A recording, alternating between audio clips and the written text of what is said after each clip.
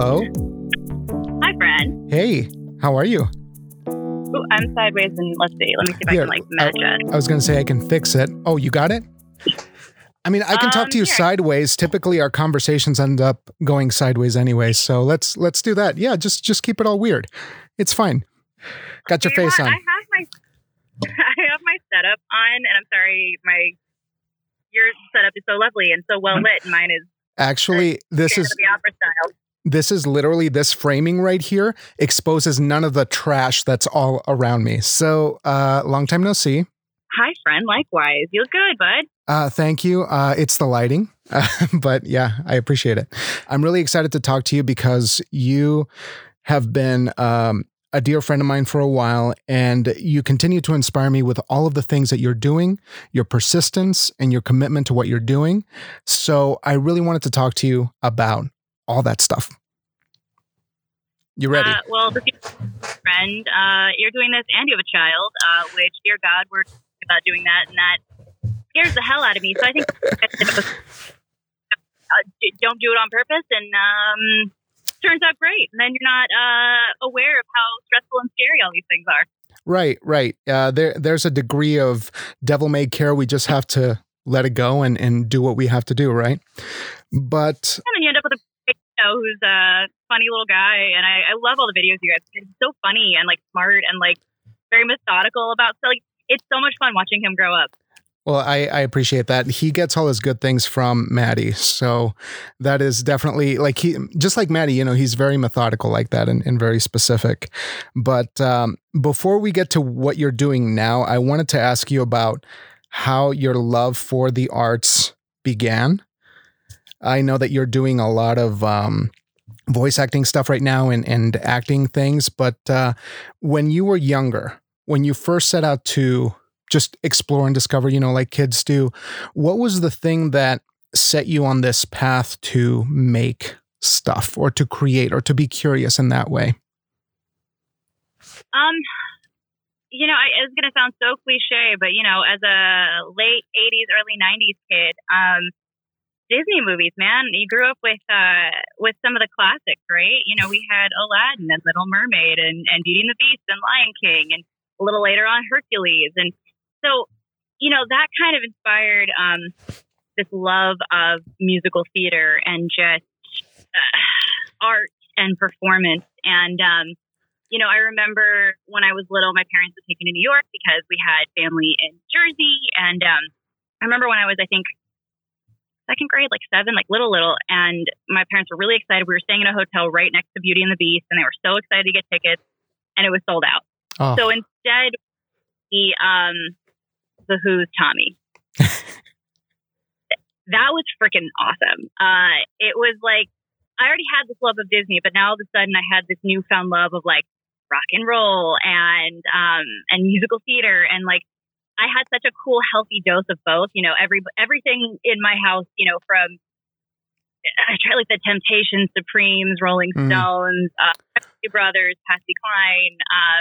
So it sounds like there was a lineup of the bravado that you need to go into musical theater, right? The big personalities of rock to kind of get you into that mode. Then, it's a good concert, and it's like seeing a musical.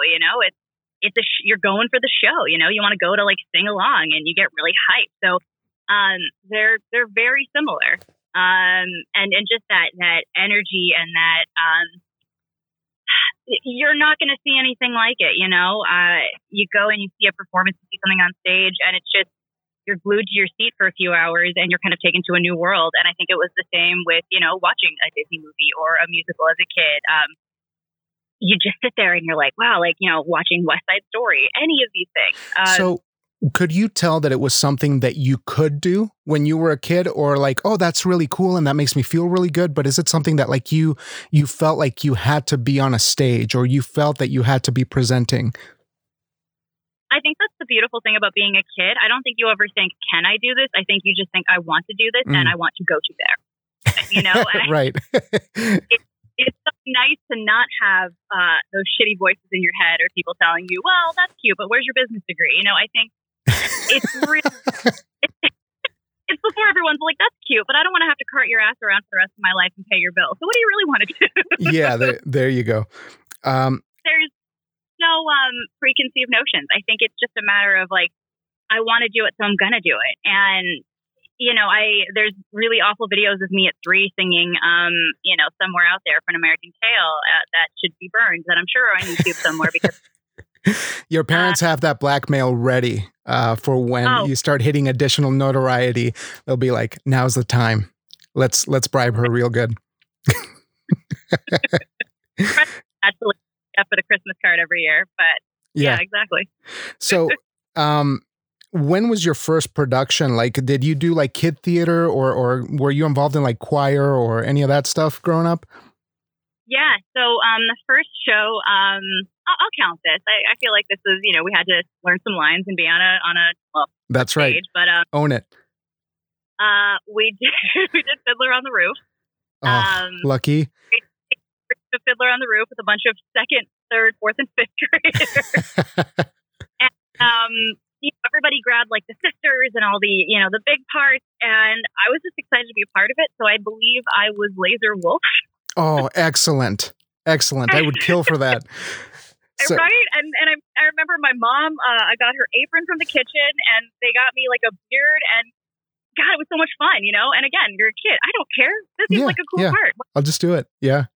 Sorry, there's birds in the background, so you might hear chirping. Oh no, you're fine. You're fine. I'll just think it's your Twitter blowing up again, and like you're really good at social media, doing all kinds of stuff online. But I do have to tell you this because I just have to say I love Fiddler on the Roof. It's one of my favorite musicals of all time and one of my first introductions to theater. And I don't know if this is appropriation now, so I apologize in advance, but my audition to Casper College was If I Were a Rich Man.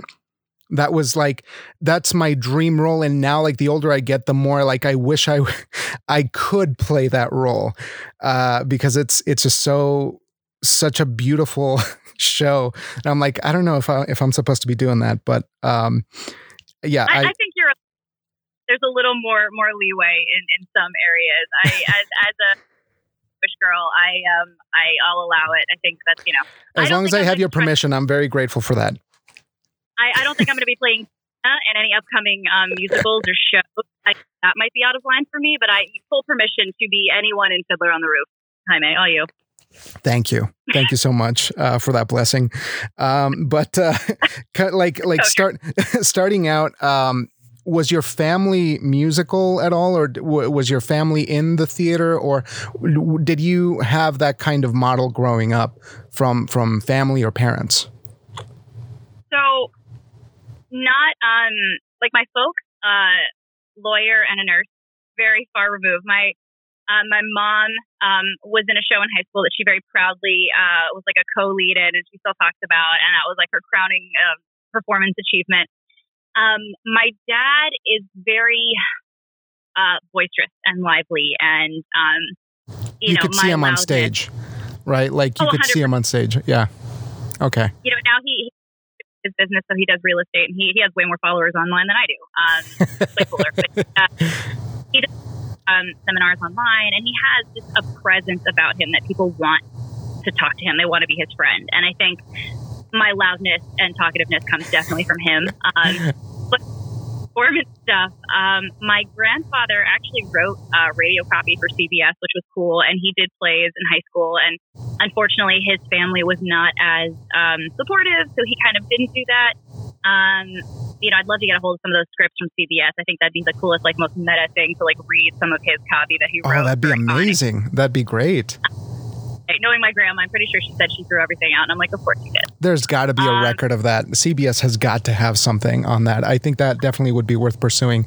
So it's funny that now, like, you're coming full circle into that kind of profession. And we'll talk about your voice work a little bit more because I'm super intrigued about that. But going to school for this, like, I met you when we were at UW and we were doing acting and the plays and directing and all that stuff. What was the transition like going from, from where you were at to the academic or collegiate level? Yeah, for sure. School is a little tough. I was still trying to figure out my sound and kind of who I was in a performing sense. You know, I kind of looked like sidekick best friend, but my personality was always like wacky sidekick or villain. And so I don't think anyone really knew what to do with me. And so I was kind of always just like, well, just stick her here somewhere. And, no, same here. Yeah. And so you're just kind of like, and it's frustrating. And, you know, if you're not kind of one of a select few of people that work a lot or that were chosen for a lot of these shows, and I know you understand that feeling, it's disheartening and it can get frustrating. And I mean, you knew me when I'm glad I'm not a cranky asshole anymore, but I have my moments for sure afterwards. But oh, go ahead. No, go ahead. It's okay. Well, I was just going to say, one of the reasons why I think we bonded well in that time period because we were experiencing some similar things. I had just transitioned from Casper College to University of Wyoming, four-year institution. I felt like an outcast. I felt a little bit like I didn't know my place. And, you know, I definitely felt like I don't know what I'm doing here. I don't know what my role is. I can act, I can do this, but like there's just no getting in. Like there was already kind of like a group that was kind of solidified, crystallized, and it was hard to be part of that, you know, that preferred group, right, of performers. And I think I'm curious of how you were able to continue in spite of those feelings, because I think that at least I can speak for myself, that there were moments where I didn't feel like I had what it took. Like a lot of my time in the last years of my educational training, it felt like I don't think I have what it takes. I don't think I can do this. Which I'm going to pause you. It's kind of crazy to hear you say that because you are one of the most talented writers I know and have won tons of awards, and watching your stuff come to life on stage, you know, with like Joelle's performance and all like the things that you've written and done in the past. Like it's crazy to hear you say that because you come through so clear as who you are in your writing, and family and your upbringing and like, kind of you were shifting gears, you were acting, you were writing, but like, man, you're writing. Like, I think a lot of us out there were like, if I can be half as good at acting as you are at writing, like I'll be fine. But that's the thing. I firmly believe that you are, and I do appreciate the compliment on the writing, because I've always felt like my writing has been like everything else I do is an extension of my writing. I don't go out of my way to perform. I don't go out of my way to direct. I just want to tell the story that I started with. And for me, that's caused a lot of problems in my development, because in some academic settings, they tell you, just be a writer. You just got to focus on this. You just got to do this. But the older I get, the more I realize I can't stop this. You know, I have to be myself. I have to be more honest about who I am. And it's taken me 10 years. I've had to have a kid to realize that that's the lesson, right? You know, and like, I don't have to feel shitty about who I am anymore. I don't have to, you know, be in that situation where I just get put in boxes all the time. It's like, no, you should be an actor. You should be this. No, I'm just going to do my thing. Right. And the successful people like Judd Apatow folks and Seth Rogen, they're doing everything. They're writing. They didn't find stuff for themselves. So they said, F it, I'm going to write it myself. And now those are some of the most successful people because they write for themselves and their friends like you've done for years for us. And I feel like it's funny that people kind of discouraged you from really expanding your horizons, because I feel like so many people just kind of do all of it. And it might be a little over, but some of the best stuff out there is stuff that people write for themselves or their friends, because it's like, you know, write what you know, and that's what you know. Right. Right. And so, sorry, no, but that's perfect, because we get to the point where we have to do what we can with what we have. And that's really starting to become my main point, is to illustrate that you don't need to look for somebody's approval. You just have to do the best you can with what you have.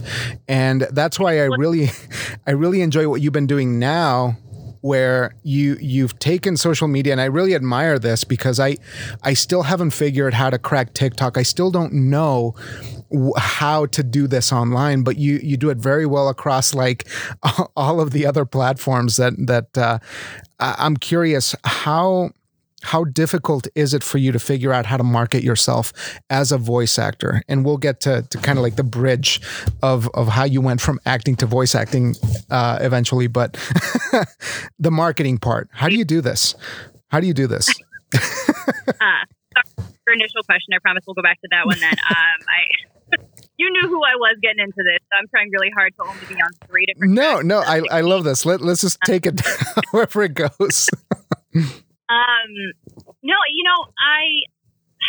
so going into that, right, you got to write your own stuff. You have to, you have to be your biggest fan without being a narcissistic asshole. You can do that by believing that, like you were saying, like, how do you know you're good or you should be doing this as a kid? I think that you have to have some level of understanding. Hey, can I compete? Can I do this? Like everyone that I see that I was essentially, if I start doing this, that I have to compete against, do I have what it takes? If not, okay, but do I see myself maybe getting there? I don't think you have to start out as Meryl Streep. Meryl Streep didn't start out as Meryl Streep. You know what I mean? She got shut down a whole bunch of times. Yeah. Yeah. Some of the best people are. And I like this. I joke because, there's so many things I've been turned down for, rejected for. I booked it and then they gave it to somebody else. And, you have to have a thick skin. It is really, really hard. But I think, you have to believe in yourself enough, or at least you have to love what you do enough that you're willing to put in the work. The thing that I'm really loving about voiceover is I'm always in a class, or I'm in a seminar, or I'm following people who give tips or advice, or I have mentors that I reach out to and I say, hey, I'm stuck on this thing. And I know people, people like D. Bradley Baker, who is literally the entire Clone Wars. Right. He's amazing. I took a class with him. God, if you want to watch genius in a room, you're sitting there watching between Klaus and a stormtrooper, and you're just like, your brain explodes because you're like, I'm so close to greatness. Can I just touch you? Will it like rub off? But it's you have to work, right? You have to do, what are the people that you admire? What are they doing? And so much of this is just education. You shouldn't be above wanting to learn and wanting to read about stuff. I'll be on YouTube and even just watching, like a live reading of Family Guy. I was showing a friend of mine that today. And it's just so much fun to watch people who love what they do it. It's because if I'm not feeling that way, even on a day where I'm like, oh God, okay, I got to find the energy to do this audition. Like at some point, when I get in and I lock in mode and I'm in that mode and I'm not like, all right, this is fun. What am I doing? You got to make it fun. You got to love. And if you're not where you want to be, then that's great. There's classes for that. I think people, confuse innate natural talent with like, oh, well, if you don't have that from the get-go, you're not going to make it. And that's not true because, everybody has to work, and I'm going to take classes for the rest of my life. And something that's incredibly satisfying, I'm sure you probably see this, whether it's being a dad or a writer or director, but like, it's really fun when you learn something and then you get to share that with other people, and then you see other people, the light bulb click, and then you see them get excited again because you were able to help them. Because I think that's something that's exciting about what we do is, I have friends that offer me auditions if they can't do them, and I've booked work that way. And it's so cool when you can, whether it's work, education, tips, whatever the case may be, it's fun to be in a position where you can help people and pull them with you, like some of these writers who weren't finding anything that they liked, or actors that weren't finding anything they like and started doing their own work. It's fun to bring everyone with you and help them. Like that's really satisfying. Yeah. So let me backtrack just a little bit so I can ask you this, because I'm very curious. I met you as an actor. And then it was like, I looked, I kind of followed up with you a little bit later, and you were very deep into voice acting. And so how did you narrow that down, or how did you decide to go, you know what, like this acting thing, I got to get more specific. I'm now going to do voice acting. How did that light bulb, how did that epiphany kind of come about for you? It was tough. Musical theater was my entire identity, from 3 years old on, watching Little Mermaid and all these shows, like that was me, I don't think it's healthy to identify yourself so strongly with something, because when it doesn't work out, all of a sudden you're like, who am I? And oh my God, did I waste all of this time? I moved to New York. I auditioned for musicals. Probably a couple hundred auditions within the first year that I was there. I mean, I was Lord. Really, yeah, and working a job, and it was brutal. And winter is not fun. It's really hard to get cute and then go to an audition at 5 a.m. when it's 30. Right, in the New York cold. Exactly. Not Wyoming cold, but it is still not pleasant. And I wasn't working and I was struggling, and I was offered a show and I was told, oh well, you're our fifth choice, and I was like, well, gee, thank you for that. It's like, don't lead with that. Come on, guys. No more inspiring words were ever spoken. Kind of hit me that I thought, I've been pounding the pavement. I've been doing this for years, and nothing's happening. And am I in the right place? And I kept asking myself that. And I think I was so scared to admit maybe I needed to try something different because I didn't want to feel like a failure. Oh, and I was depressed, and I was so just disappointed with myself. And I thought, man, like, everything's tied into this musical theater thing. Like, if I'm not doing musical theater, I failed. I failed everybody. My parents helped me with my degree. My family, like, all of it. And I went with a friend of mine. My friend Kate said, hey, there's a free seminar this woman's teaching. And, why don't you come with me and see if she's worth it?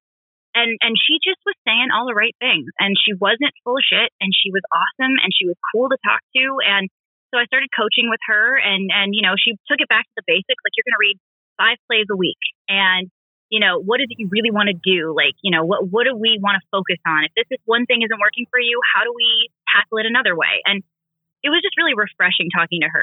Things like, oh, watch TV. What are people wearing that look like you? Cool. If you're going to go to an audition, you should be wearing stuff like that. Like, get that, take the idea that's already there and help them with that by imbuing it within your own looks and person. You know what I mean? It was just all the information.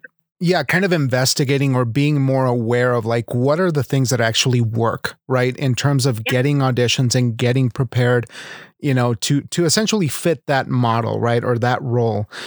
So it was, in terms of voice acting then, what was the thing that did it for you where you said, this is it, this is the one thing? That same person said, hey, thought about voice acting. And all of a sudden, it was like, you ever see Ratatouille? Again, I'm a child. I'm like this. No, I love it. I love these references. Please go ahead. When Critic is eating the Ratatouille at the end. Oh, hell yes. Childhood. She goes, ever thought about voiceover? All of a sudden, I'm 3 years old. I'm watching Little Mermaid again. And I'm like, how the hell did I never think about this? Like, my entire existence is wrapped up in these musical Disney movies, in these animated shows, and Batman the Animated Series, and Gargoyles, and Pepper Ann, and like all of this stuff. And it's like, I've been doing these weird voices and things my entire life, just a part of all of this. And so it kind of was just like that light bulb. And it was that moment of, this is what I want to do. Like, how have I not gotten there yet? And all of a sudden I felt less sad about musical theater kind of being something that I wasn't going to ever look at again, but something that I was maybe going to put on hold for a little while. And it was like rediscovering why I loved acting. It was so exciting, Jaime. It was just like, she said it, and I hadn't even taken a class or done anything, and I felt right. It was wild. It just my bones. Right. Sorry, all these days, but it's true. It made sense. Yeah, well, you know what I kind of realized about that, and it does make sense because I saw that when you were starting to share some of this voice acting stuff on social media, I saw that and I was like, that makes perfect sense. That fits. Not in a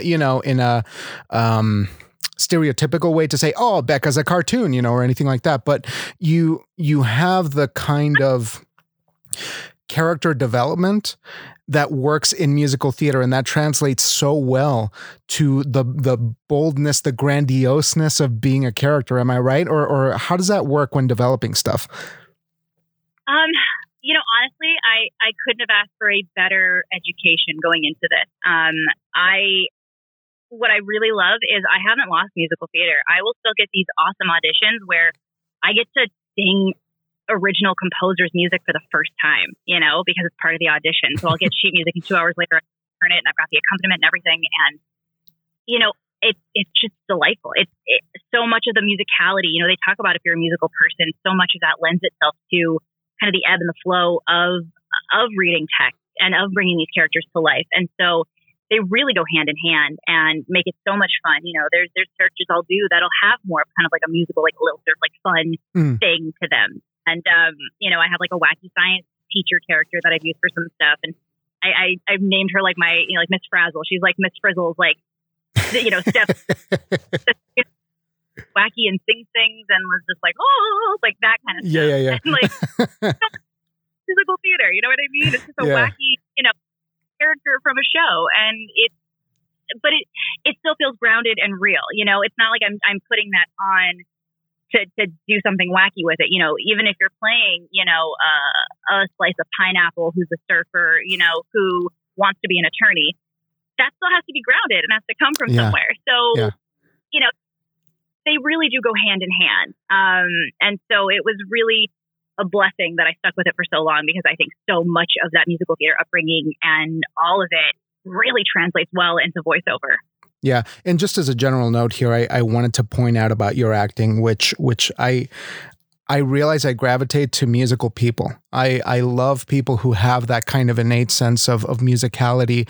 And when I first met you and I started casting you and stuff, and when eventually I started writing stuff for you, that was the main observation for me, is that I like things that don't make sense on the surface, but that there is a built-in logic to what we're trying to say, right? And people kind of have to dig in a little bit deeper. And my deep love for musical theater actors is that they're the ones who can really take that source material, like you have many, many times in my work, and given it an emotional through line where people can believe the absurd, the bigness, the weird stuff, right? That doesn't naturally make sense. So I just wanted to let you know, I absolutely love that about your acting, and I think it's wonderful. But in terms of, what was I going to ask you? I was going to ask you something about your normal day. What does that actually look like for you in terms of preparation for auditions, or sort of getting in the zone for the kind of work that you have to do? Yeah, absolutely. One thing that's really great about voiceover is I am now more hydrated than I've ever been.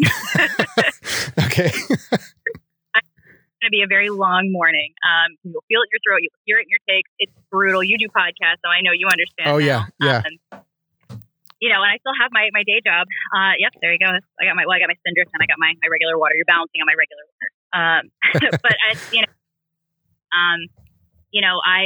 use this at Marco Polo with some of my friends. I don't know if you're familiar with it, but it's kind of like leaving visual voicemail. So a lot of times, if I'm making coffee or I'm getting the bird's cage ready for the morning, I'm talking to them, and that's kind of a nice way to warm up and kind of start my day. A lot of copy that you get from an audition or an agent, it'll say natural read, non-announcer read. And when you have to sit there and think, okay, my natural voice, shit, what is like you're buried in like this mountain of characters, and you're like, who am I, right? Or even just thank you for calling, and you're just like, wait, that's not normal shit. Like, what am I doing? So I think I kind of like to start my day that way, because I'll try to be mindful of like, oh, okay, this is how I respond. There's like, sometimes I'll go back and I'll listen to myself talk. I know it's like really narcissistic, but like it helps me hear, oh, okay, my natural voice is very da-da-da-da-da-da-da-da. And so sometimes I have to like rein that in, because that's not natural for most people. So if you're doing, a Walmart spot or a Walgreens or whatever, and they want you to talk about the product, most people aren't going da-da-da-da-da-da-da. Like, so you really like, okay, I talk like a normal person, maybe not a normal Becca, but a normal human. So that's great when my other friends on the other side of Marco Polo come in. I'll listen to them talk, and sometimes I'm hearing how they say things and their cadence, and it's like, ooh, yeah, that sounds natural. Like I was going to ask you, do you ever use real people as references, or how much of that plays into your preparation? Especially for animation, I have a lot of very just animated, very fun, boisterous friends. And so sometimes I will see a character and instantly that friend pops into my head and boom, there it is. So even if it's not a dead on impression, I think one of the best pieces of advice I was ever given, and I'm sure you've heard this too, crappy impressions are just great new characters. So, impersonation of them or even just an idea of a little bit of how they sound, it might come out completely wrong, but now all of a sudden you're like, ooh, this is a good accident. Okay, this might actually be something I'm doing later. Or, ooh, okay, this isn't the original thought I had for this character, but let's try it this way. So you're keeping track of those things too, like maybe recordings on your phone, stuff like that, like the Marco Polo thing? I should be better. I will admit I'm not the most organized, and I need to get on my game. But there are characters or things, and that's what's so beautiful. I take classes in LA at a studio that I absolutely adore. Who guy I met at work, really nice guy. 'Cause I work retail. He also is a voice actor, very talented fella, and kismet, whatever, what have you. He goes, hey, have you heard about VoiceOver Connection? Try that studio. And I went, oh, great. I've been looking for places to take classes, and that was the beginning of just this magical new chapter. And the classes I took there are just so invaluable. And one of the cool things that they have you do is you'll do like finals for the class. You'll do like 6 weeks. You'll learn work with other people. It's really fun. And at the end of it, a lot of times they'll, depending on the class and what the emphasis is, they'll give you one script, and you have to do like 6 different characters in that script. Nice. And so it's great because I might not be the most organized, but as long as I save that audio file at the end of class, I now have 6 different characters. So if I'm stuck or I need some inspiration, I can go back and I can listen to that. Sometimes I'll go back and listen to an audition and I'll think, okay, this is the same studio that did this. And this is the casting director that gave me this info. And that's again where you need to be organized, because you want to make sure that you're doing the right things for the right people, because you know what they want to hear. So if they've told you that already, that's kind of your hint. Like, okay, if they really like these real reads, if they don't want you to improv a lot with the script, that's a big no-no, because the second they start hearing stuff that's not there, they're probably going to turn it off. And even if you sound great, you're not following the instructions. So yeah. But yeah, so much of it is just, listening to things you've done in the past and, things that I've booked. I'm like, okay, why did I book that? And I'll listen back for stuff, or, friends that I know that are successful, I'll listen to stuff they do. And I'm like, okay, what is it that they're doing? Like, how can I, not mimic them, but see what they're doing, whether it's like a level of confidence or just, whatever it is they're doing with that script. Okay. All right. Well, I like that. So maybe I'm going to take a little bit of what they do, mix it in with what I do, and see if that works. That's your long-winded answer of my warm-up. Basically, I love your long-winded answers. That's what makes podcasting great. I love these great, complex answers that you're giving me. So alongside, you're fine. Alongside your friends and kind of seeing what they're doing, who are some people in the industry that you really admire for how they do things? And you mentioned D. Bradley Baker, who I know is like a force of nature. And having watched a recent documentary about voice work, I cannot remember the name of it, but it was the big one that they put out a couple of years back, and it had all of the big guys. I'll have to send it to you, maybe a trailer if I can find it. But I'm sure you know of it. But they they kind of started out like the family tree of voice acting, and you have Mel Blanc kind of like at the center of it, and everyone's just kind of like piling on from that lineage of performance. And sorry, this is kind of a tangent, but I watched a video of him doing Porky Pig on YouTube. And that is one of the most complex things I've ever seen anyone do in performance. It's beautiful and so specific, but I don't know, insanely complex stuff, and definitely a legend. But sorry, that's a total digression. Tell me about the people who inspire you working now. In that same, the documentaries. I know that voice, and I adore that. I just need to buy it because it's just great to watch it. Oh, it really is. You learn something. Oh God. Okay, I'll try to make it short and sweet. This is a joke. That's not gonna happen. Porky Pig, Mel Blanc. Eric Bauza is the first Asian actor to portray Bugs Bunny. He also does Marvin the Martian. He does Porky Pig. If you're not familiar with Eric Bauza, he is just this delightful Canadian man who is just so insanely talented. Started out as an artist, like was an animator. So you want to hate him too because he can do everything. But him just the nicest guy, and he does impressions of all the different Bugs Bunnies. It's nuts. It's wild. It's amazing. Well, he did Woody the Woodpecker too. I know him from that because my son has been watching that for probably about 3 years now. So yeah, I know the name now. It's fun to watch. Female voice actors too. Cree Summers is phenomenal, and she's literally so many of the kids from our childhood. Pam Adlon. She was Bobby, right? and she was also Spinelli in Recess. She's in a show called Better Things, which is about like a family where the mom is a voice actor. So it's fun watching that show. Like Rob Paulson, who, God bless him, he did this amazing podcast where I just free information where he interviewed everyone under the sun. And it was just, this is, 2015 when I started taking these classes and really diving into voiceover for the first time.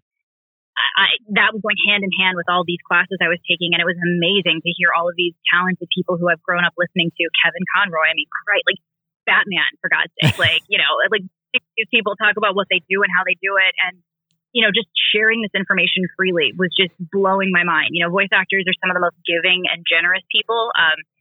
Actors are not always notorious for that. Yeah, I was just going to make a comment on that because the clear distinction is when you're doing auditions for a straight play, a musical play, there is a degree of intense survival of the fittest. Apex predators are the ones who always get the call, and then there's everyone else. And it seems like the voice acting community is the extreme opposite of that. And I'm curious what your thoughts are on that, or if you could give me a little bit more on that. Yeah. Just a great example, like one of the last auditions I remember doing in New York for musical theater, it's 5 a.m. You're in your holding room. And you've got these women that 12 and a half, but are like 35, singing Wicked. And you're like, bro, I'm not a casting director. Like, why are you doing this right now? Like, no one here is secretly like an undercover. My talent. Yeah, everyone, behold, everyone, witness me. Everyone, come see. It's like just a lot of like intense personality. It's very clawing, and if somebody called your name, and you were in the bathroom, I don't know if anyone would have said, "Oh, she's in the bathroom." You know what I mean? Right. There's someone. She didn't show up. Right. I heard she got back smoking. You don't want her in that. It was a little bit more cutthroat. And then, I remember being passed up for roles because people wanted them so badly that they were talking to the director behind my back. You know what I mean? Just like things that happen. Yeah. Like, it was just a lot of cutthroat. And I think they breed an environment where that continues. And I don't think it's discouraged. And I think with voiceover, you're going to spend a lot of time in a booth with very few people. And I think you want to work with somebody who's nice, but also good at what they do and good at taking directions. You don't want a diva. You want somebody who can put their money where their mouth is. And at the end of the day, go see ya. And then, have no problem getting a Slurpee and hanging out at home and watching cartoons. You know what I mean? Like, on somebody who's, going to then take like 14 selfies after, I don't know. Yeah, there's less, it's less cutthroat, and it's also less narcissistic in the sense that I think up until recently, you really didn't know what the faces looked like behind the voices. So It wasn't a fame and the glory, and this always sounds so hokey, but it was about the art, and I think there is still, it's neat because people are more excited about it. So it's nice that people are getting a little bit more notoriety and they're recognized for their hard work, but it's still just about the work, not really about, I don't have to get cute. I've had to do a couple of on-camera auditions recently, and God, there's so much work. It's been so much. You're like, I can't do this anymore. I can't go back. I know too much. No, I'm in my booth without any makeup on, and I get to hang out here. And as soon as we're done, I have 2 auditions to record, and I don't have to do anything. I don't have to set up my screen. I don't have to like put something cute on. I can just hang out here. Maybe I can put some pajamas on after if I feel like it. And I think that also lends itself to why people are happier and a little bit more open to sharing, because there's so much work. And I think with musicals, there's a lot less work too. So I think that also breeds that environment where it's just, I don't get this job, when's the next one? Well, that's an interesting point, because I think that when you are presenting as an actor auditioning, there is your initial self, right, that you're presenting is almost not your real self. So you have this layer of artifice that you're piling on before you even get to the performative audition part of it.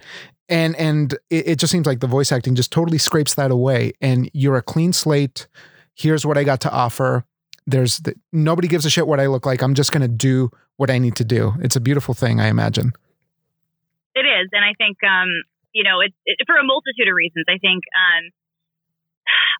it's okay if I don't look like the ingenue. It's okay if I am, auditioning for a little boy. Like, it opens this world of possibility where on camera, on stage, on screen, I would have never been cast as this. But now I get to really play. I get to dive into all of these things that might not have been possible for me before, And I think it's also exciting because I think there's a lot of people that are standing up for, people of color and for women of color that are going, hey, there should be more opportunities. And why aren't they? And hey, maybe we should let some of these folks play roles that they understand better than you might. And so I think it's neat because they have the opportunity to do the right thing. And I think they are slowly making adjustments and changes. And you're seeing more people get opportunities and chances. And it's a community that's welcoming that change. You're not seeing, hang on a second, it's very much, you're right. That should be different. So it will be. And so it's cool to see, an Asian Bugs Bunny. It's neat that more people are getting these opportunities and there's room for everybody. And I think that's what's really cool. And that's what's iterated in so many of the classes I take is there's so much work out there, just because you didn't do that wasn't the job for you. Maybe it'll be the next one or the one after that, but you just have to keep going. And I think that's what's great about this is because you're encouraged to keep going and there is so much work. It just makes for happier people. Right. You're not constantly like fighting over each other for the one job. There seems to be a plentiful source of that. So in terms of recent jobs or stuff that you've done before, what have been your favorite voice acting jobs that you've done or something that you really enjoy doing of the multitude of things that you've done already in voice work? I haven't done a lot of this, but I was able to do some dubbing for an anime, and that's hard. But boy, that's fun. Yeah. That was a really cool gig, and again, there's so many facets to voiceover. So, you might, everybody wants to do cartoons. Everybody gets into this because they want to be the next Disney movie. You know what I mean? But I think the misconception is that as soon as you get a mic, you're in, you're getting it. And it's not quite that way. You start with commercials. That's usually kind of the gateway. A lot of times before you do a musical, you'll probably do some plays. You'll probably get your feet wet, get on stage, like learn how to memorize lines. And then you'll probably do musicals or maybe you'll do them at the same time. But with this, a lot of it is, let's just learn how to use a mic and we're going to do something simple and we're going to do commercial work. So I was very fortunate that within the first 2 years of doing this, I got to do some dubbing. And again, this as well as I do. It's so much of this is just be a nice person, make friends, because a lot don't be a jerk. Don't be a jerk. It's not that hard. Don't be a jerk. Most of the work I get is so much of it is friends and I work well together, or I know a really nice sound engineer who went, hey, I got this part. I bet you'd kill it. Audition, or hey, you know what? We got to record in 2 hours. Could you be here? Absolutely. So I feel really lucky that I've met some really nice people who have been very kind and have offered me opportunities that I still pinch myself over. The anime stuff was amazing. A friend of mine works at a studio and said, hey, I've got this, this commercial for PwC. I want you to audition for it. I auditioned. It went well. And I've done so much work for them now. Much of it is if they like you and you work well, nepotism is nice. It's frustrating when it's happening all around you, but it's so much of this really is being in the right place at the right time, but having trained for a long time. Yeah, but be in the right place. It also strikes me as you being prepared to receive that opportunity, because it seems like there is more of a meritocracy in this particular area of the industry than most other places, because I mean, just subscribing to the idea of being undeniable, right? Where you just have worked so hard, whether it's honing your initial talent that the cosmos gave you, or actually just pushing through and committing to the craft for so long that they can't deny you. You've put yourself in the right place at the right time. What's that? I'm working. I'm very stubborn and annoying. That's why I'm working.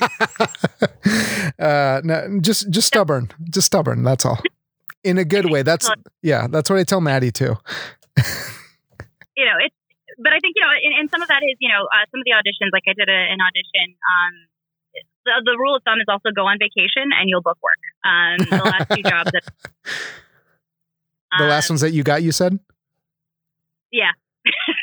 I'm working on a project right now, and I record it everywhere that I've worked on this project has been in a different state. I on New York staying with friends, because my friend's also a voice actor and insanely talented and has just a cool booth, and she was very kind to let me use it while we were staying with them. Oh, cool. So and way cooler than mine. Super cool.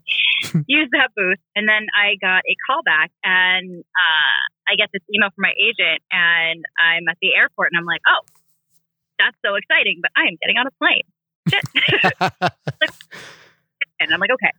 And, so I'm in North Carolina visiting my grandma. She's, had hip surgery. So I'm with my family, helping her. And so I have to get this audition in, and I get in at like midnight, and I'm like, okay, well, I got to get this in ASAP. Thankfully, it's due California time. I got a little bit of time on my side.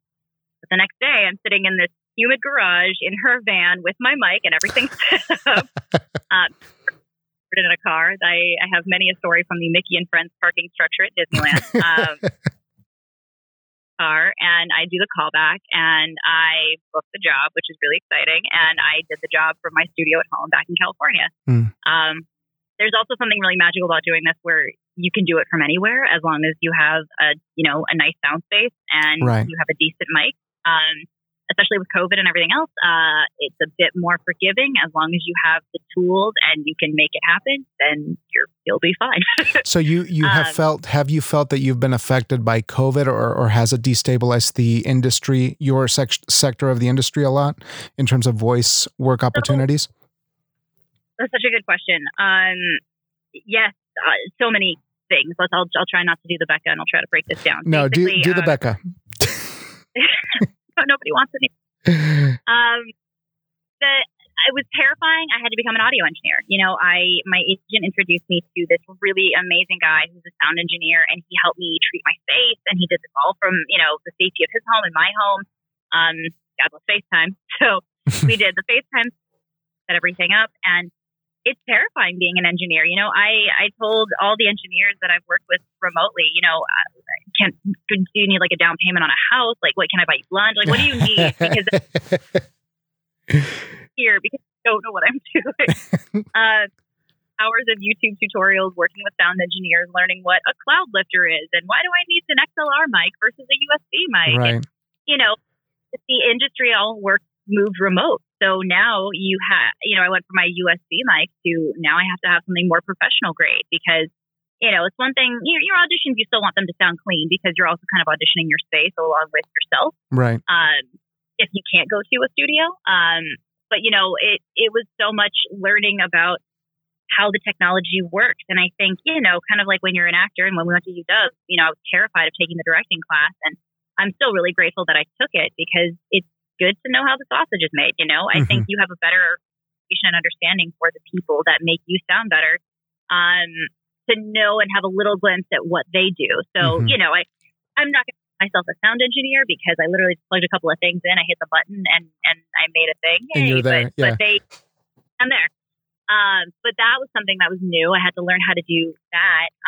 And it takes you out of it a little bit. You're trying to work on performance, but if you muted yourself, or you're worried because you messed something up in your audio equipment, you're like, oh shit, what am I doing? So it's learn kind of multitask is good, but I think it also, again, it teaches you these skills, and it makes you really appreciate what people do. Oh yeah. I think that there was also kind of, a good problem, but voiceover was the only thing working. Everything else was shut down. Thank God voiceover really continued to keep working while everything else kind of took a hiatus, because you could stay safe. And then, the downside to that was everybody then thought, well, I could buy a mic and try this. And so, this hidden gem, this thing that, I was like so excited to get into, I think everybody else was kind of getting into it, and around that same time. But then COVID hit, and then everybody got into it, because they're like, well, if I got all this downtime, let's give this a shot. So, it made the audition a lot stiffer. It made it a lot harder to book work. But, I think it was also a good thing because it's like, all right, well, this is hard. It's never going to be easy. So if you're willing to stick it out and keep going, and if you can book work now, you're going to be okay. Right. And it kind of comes down to sort of the cream rising to the top again, that work ethic, that good stubbornness, right, that we need to persist and to continue.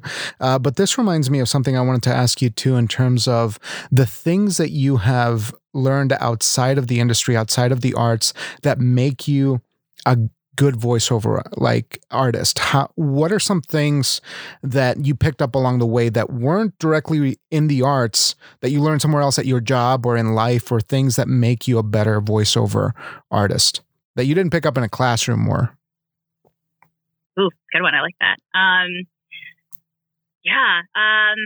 Trying to think. I mean, even as young as 7, I did Taekwondo, and love the discipline and just the respect I learned from that. And I feel like I've always tried to be a nice person, a good person, but I feel like, whether you have religion or you have sports or martial art or whatever, it's nice to have something that grounds you. And I met some really amazing friends doing Taekwondo, and I think it really gave me a good base.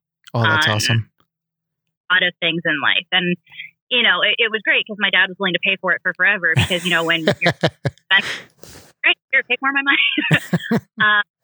But I think, so much of that really helped me to be a better person because the teachers that we had were really awesome. And there's a lot of discipline and focus. And, you had your tenets of Taekwondo, courtesy, integrity, perseverance, self-control, indomitable spirit. We would say these things before every class. And you take some of those things to heart. And I think it really helps ground you and it kind of gives you that, I'm Jewish, so there come to Moses moments, but I think it gives you that moment of okay, let me check myself before I do something that makes me feel. And so that I think has really been a cool thing that I've had my whole life and something that I miss dearly. At my job, we kind of get a little training in, not therapy, but just human connection and seeing, needs and things that affect people and how we can make you feel safe. And I think that so much of that translates to voice work in the sense that a lot of scripts you get are going to say, hey, we're trying to sell a product and we need you to sound relatable. We need people to trust you. If you're a grimy person, I don't care how good an actor you are, eventually we're going to see through that, And so I think, I'm sure there's, I don't know, Animal, they did the Animal show. I know that's still acting, but patience and training and time and, so much of. And this is just to clarify the Animal show at, when you were working at Disney, right? Universal Studios. Universal Studios. Yeah. I'm so sorry. That is offensive. How dare you? Okay. Universal Studios, that was kind of the, I've been cursing this whole time. Is that okay? I should probably have asked you. I don't care. You know how I talk. It's fine. I know it could probably be bad. I'm losing 60% of the audience. I'm so sorry. Just by virtue of being me and my profanity, I am losing some folks. So it's not you, it's me.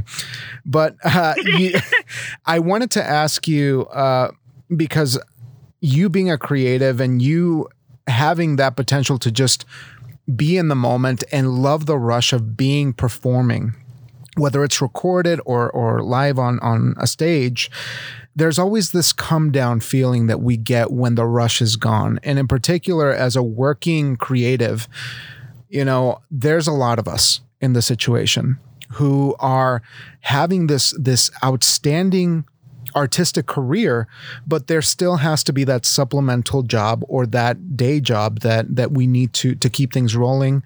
And I'm a firm believer that we have to embrace that. That's nothing to be ashamed of. We have to take those skills and apply them to our craft if we can, and vice versa, the other way too.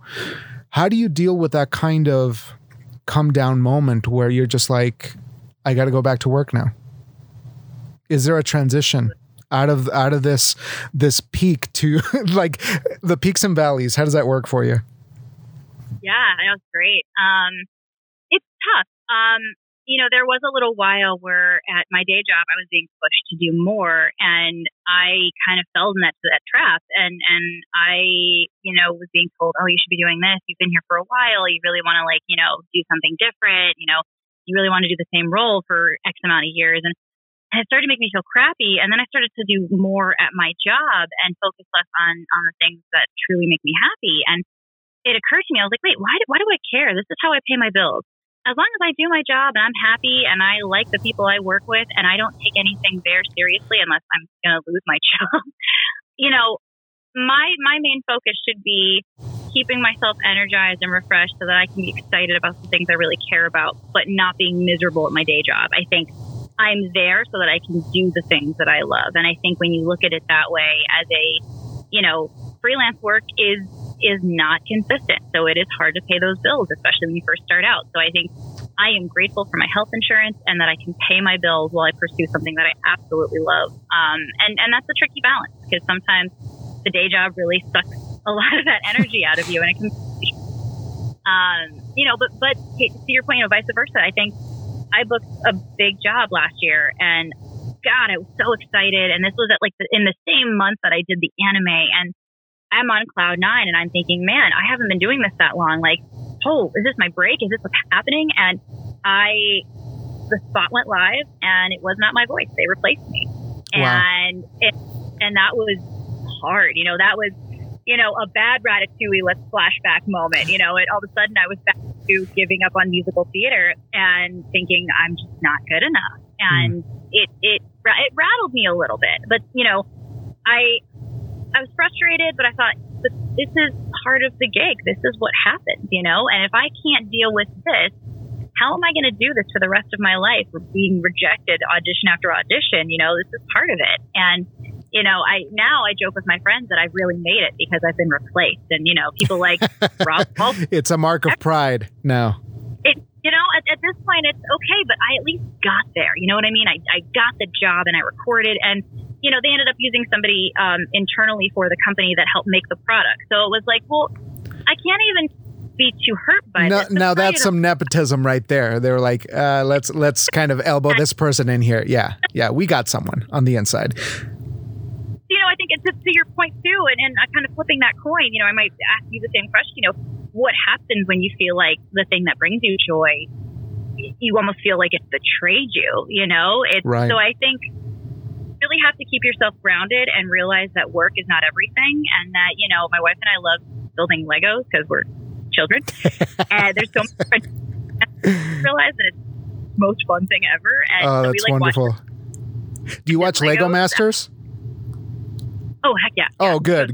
Yeah, my son and I we're definitely into it. We're loving Lego Masters, and we do some fun stuff on the side. He built a space shuttle recently, like a little one by himself. So he was very, very proud about that over Christmas.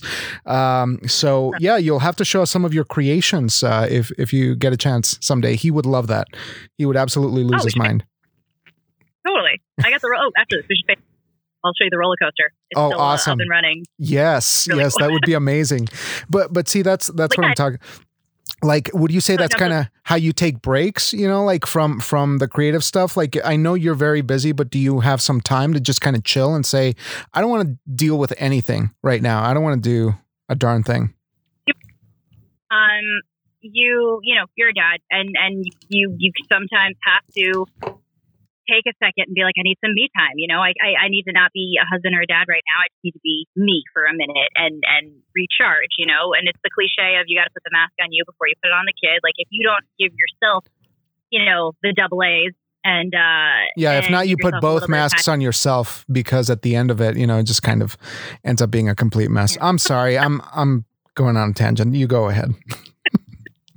You had something good to say, and I was like, I had this really stupid thought. I'm going to say it anyway. Go ahead. No, it's you have to make the time. I think you are no good to your day job.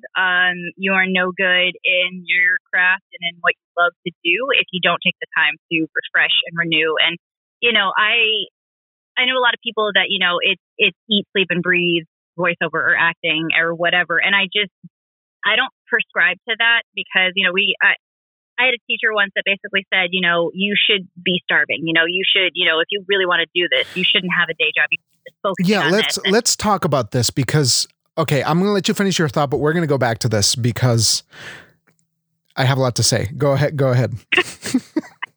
Finish what you started. You are useless if you are not taking care of yourself. And that's mentally, physically, spiritually, whatever. If you don't take that time to watch Steven Universe while building some Legos and drinking a beer, if you're not, binge watching, some, I'm trying to think of another, I don't know, like Batman the Animated Series and or listening to a podcast or riding a bike or whatever you do to unwind. You're not really good for anybody. You're not good for your significant other. You're not good to your family, your friends, your jobs. Like, you got to take that time. And I think you need to have outside hobbies because I think that's what makes you interesting. I love building Legos. I love social engineering. It's fascinating to me. And I think it's like it goes hand in hand with your acting degree or working retail. But, the science of hacking humans and how people tick and how people get this information and break into things is crazy to me. And I think if you don't have those things that you like or that you at least look into, you're not going to bring as much to the table. Right. Yeah. And I think that's a beautiful sentiment because we have to learn to let go. We can't be, there's a degree of obsession that we naturally have as creatives. We are drawn to it. But I think that the one thing that my biggest gripe with certain academic settings in the arts is that we get predicated this idea, this gospel of you have to be starving, you have to suffer for your art. I don't know how much things have changed in the last 10 years since we were around in those settings, but it strikes me as something that is so destructive that you feel like you're naturally an outcast of a community when you're taking on this great suffering and you're just carrying it with you at all times. And your financial situation is always just like a disaster because you're committed to your art so much. And I'm going to have you do like a rebuttal to this or maybe agree with me, but my doctrine would be to pair an acting degree, a theater degree, any fine arts degree with a marketing degree, a business degree, or an education degree. One of those three, so that at least you have one footing in the world that you will be practicing your art in. Because the conservatory-like thinking is, in my opinion, like you're taking these creative people, you're throwing them in this island of art that is pretty much like a utopian thing that in the real world, are we going to replicate that situation? I don't think so. So no, I'll let you take it from here, but I just wanted to get that off my chest. I'm sorry. No. It's funny. I like that you phrase it that way because I was just thinking more of like teachers saying, oh, you have to starve for this, and not even in like a broader, like, this is all you're focusing on. But when I was, deep in musical theater, that's all I wanted. I wanted to go to a conservatory. I wanted to go somewhere where it was eat, breathe, sleep musical theater. Me too. And, yeah. And that didn't pan out, but I ended up getting, an undergrad, a BFA. And I think that was probably for the best. My parents really wanted me to have like a minor in business or two double major in business or have something that would protect me. And I know it came from a place of, we want you to be okay. And I think, Joe and Rach, were so smart and they were doing, marketing and that field of things. And I think that's a really smart, because now, you talk to me about, how great I am at social media with my 7 followers. I think that marketing is a huge thing. I think if you know how to brand yourself, I think if you know how to kind of package yourself up as this product that you're trying to sell and tell people, you need me, you need a bottle of me. Like, this is what's going to make your life better. I think that's a really good have. I think some of it's going to be innate. I think some of it's going to be believing in yourself and not being afraid to say, I'm good at this, and doing it in a way that you don't feel weird. Because I still post things and I sit there and my wife will look at me and she's like, what? And I'm like, I hate what I hate what I'm doing. Like I didn't do it right. Is that it? Look at me like I'm a crazy actor, so you signed up for this. I'm like, I know, okay, let me see. But that's great because you have a partner who kind of keeps you in check, right? Where you're like, am I going too far with this or not enough? You know, I think that's a very healthy thing. They'll really keep you in check. Yeah, that's true. I agree, but we need that. We do, 100%. And I think you need to have some balance. And I think, God, I'm betraying high school me. High school me would be like, how dare you? Oh yeah. But yeah. And I was just going to say that, like, I'm sorry to cut you off, but I was going to say, I feel like an old person. I feel like a dad saying this. It's like, get a business degree or do this or that. And I'm like, this is just for practical application, not to be a dick or demean the purpose or the mission, because I do believe in the calling, but like, we're working in a world that is against us, you know, and we kind of have to find a way to maneuver that so that we can be better equipped to deal with what's out there. I would say, you know, if you are going to get a minor or you are going to study things, find things that go hand in hand with what you love doing. Right. You know, marketing, advertising, business, all of that. You know, the thing that they don't tell you is, yeah, you're going to have to audition like crazy, but they never tell you like how to get an agent, how you're going to audition, where you're going to go, what you're going to do. So, like, here's the skills you need to apply when you get the job, but how do you get the job? I don't know. Good luck. God bless. And then you're gone. Right. The business acumen and that side of things really helps. Okay, I have the product. How do I sell the product? Yeah. And I think so much of really, like, again, social media is a free. I mean, I'm no influencer. That's not what I want. I use social media I've gotten callbacks on social media because of awesome. it. But I go, hey, this is what I do. You know, oh, there's a commercial challenge. Cool. Let me showcase you, because a lot of the commercial work that I do or things that would be considered in that realm are a lot of like medical explainers and internal stuff. So I do a lot of work for like WebMD. You'll never hear it because it's essentially for pitches to doctors or, you know, for staff or industrial. So I do this work all the time and no one's ever going to hear it. And, you know, I'm pronouncing words that have like 16 letters in them and I'm so proud of myself. But, you know, you need to know how to market yourself, because if, let's say, the job you are doing or you are signing all these NDAs, they might never see the light of day. You might book the job and it might not even happen. So how do I show with you, oh, I do this? And they're like, great, show me something you've done. Then you make it work. You know, with my dad being in real estate and being in sales, and both my parents having their own business, I think I was lucky enough to get that education at home. Good point. Because I didn't pursue it in school, I kind of had it always there. They taught you that you needed that kind of internal drive to just continue, right? Yeah.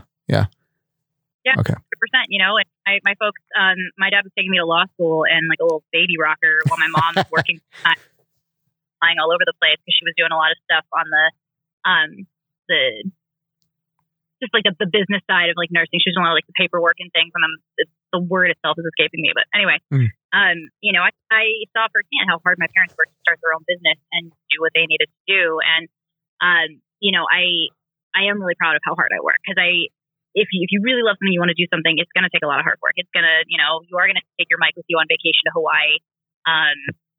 Sorry, it's okay. There we go. I'm back. So because that's part of it. And it's tough sometimes, because I do need to take a break, and I've gotten better at telling my agent, hey, I'm on vacation, so this is going to be time for me, and I need to step away to be healthy. But again, sorry, going back to what I was saying before, you know, if I can't share the things that I'm doing, then what is it that I can put out there for you to see? Right. Pandemic started here, and you're a rock star, you were part of this, but I got friends together and thought, who's a writer, who's a voice actor, who's not either, but wants to try one or the other. And we did a really fun challenge. And and that to me, now great. Anybody who wants to get into this, or, you know, if somebody says, oh, do you have any, you know, clips of you, any voice acting that you can share? If like your agent or your teacher or whoever wants to hear something, now you've got like a little sample, you know, if you can just put a little thing together that sounds nice or decent, you know, cool. There's a little sample of my work. You know, it's not a job that I booked, but here's something that I worked on. So now I can share with you this is something I can do.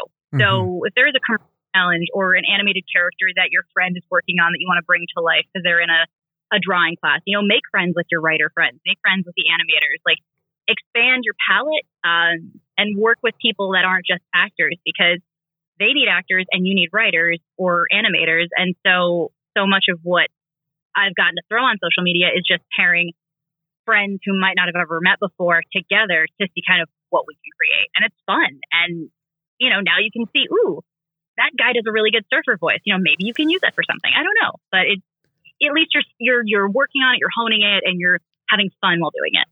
Absolutely. I have one more thing because I want to be, I don't want to take up too much of your time because you're awesome and I know that you're super busy, but two things. Okay. So number one, when we did that challenge, my son still talks about that because we used him in like 2 lines. He's like, Mom, do the mouse voice. And he's like, Dad, do the voice. He's just like absolutely in love with that. So thank you for igniting his imagination in that regard. But lastly, I wanted to kind of open things up a little bit, because I feel that, you've lived in Colorado, you know the Rockies, that we have communities that don't really have a lot of arts. It's kind of a struggle to kind of get something started in these areas. I'm going to ask you 2 things. Why do we need the arts now more than ever? Stories, creativity, whether it's as an industry, as a creative industry, or for well-being. Why do we need this now more than ever? And what has it given you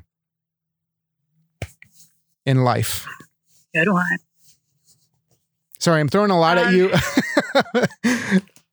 Nope.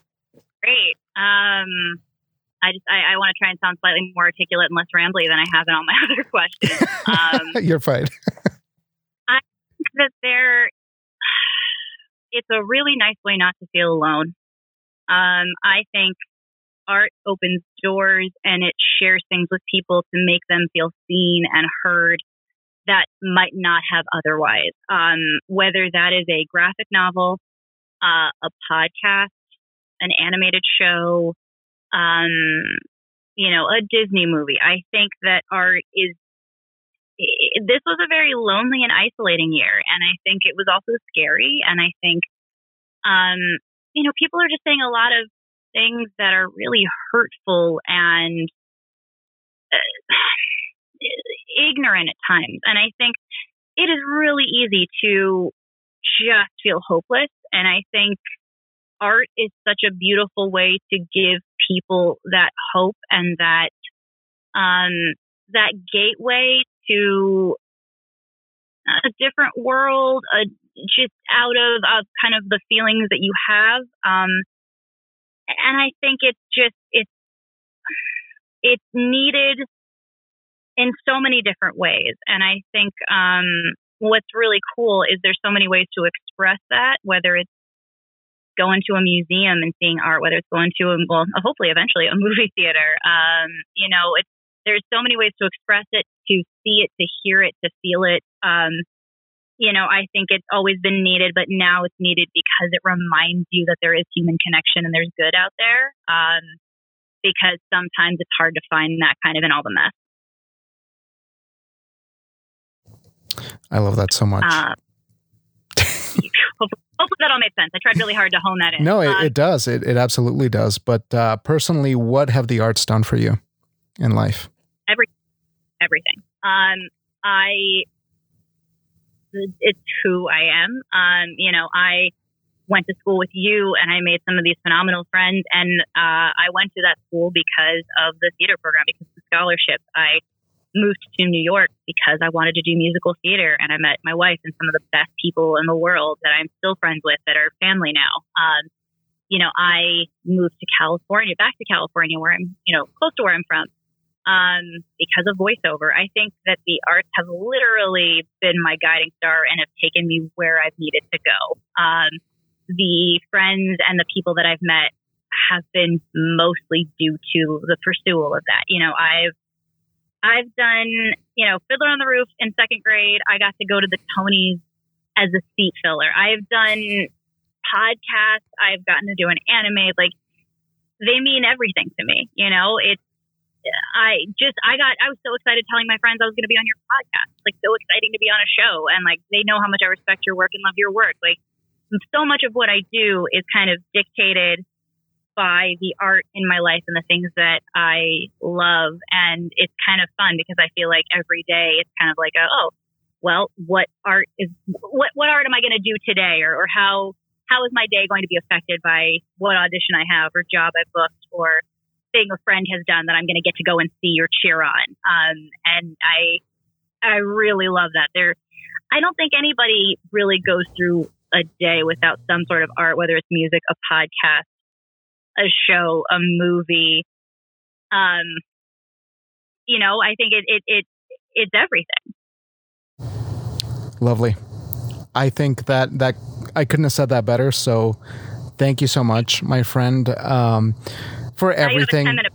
What's that? Yeah, and that's basically a lot of content. There you go. Now, I just wanted to say, over the years, I'm just incredibly grateful for you and all of the good that you have brought into my life as a creative force. You're incredibly inspiring, and thanks for putting up with all these projects that we got to make over the years. And thanks for being you and sharing that creative light with everyone. I'm very grateful to know you. Thank you. Like right back at you. I love that you say putting up with. You're the only reason why I would sometimes hurt. So I'm pretty sure I'm grateful up with me, because otherwise it'd be like, what have you done? Thank God for life. Oh goodness. Well, I do like my collaborations. So I think we must be doing something right. That things keep happening, because I just admire that energy. I admire that drive that you have, that force. So thanks, my friend. I don't want to take up too much of your time, but I hope that next time we can talk about 3 things. Lego Masters and Legos in general, maybe reminiscing. And there was a third thing, but I can't remember it because I'm old now. But we just, the social engineering part of it, I think that there's just a lot to unpack. But, I'd be happy to talk to you again about all this stuff. I would love to come back. It's always a pleasure to talk to you, friend. And when are we going to collaborate on something again? I think I'm just going to keep recording, but my friend Dane and I, we worked on a mini musical that he's a couple of songs away from getting this done. I wanted it to be done last year, and I wanted to send it to you to say, hey, maybe Becca would be willing to do this. It's batshit crazy. I mean, it's a little thing. It's a little thing, but it's so meaningful, and I think it could be very powerful with you. So something to think about. I'm just in the back of my mind, I'm like, I need to work with Becca again before she gets out of the ballpark of working on these dinky no budget projects, and then she'll be like, no, you gotta go through my people, and then that's never gonna work out. Never gonna happen. Always here to work with you, friend. Well, I'll leave you be, but thank you so much, Becca, for hanging out.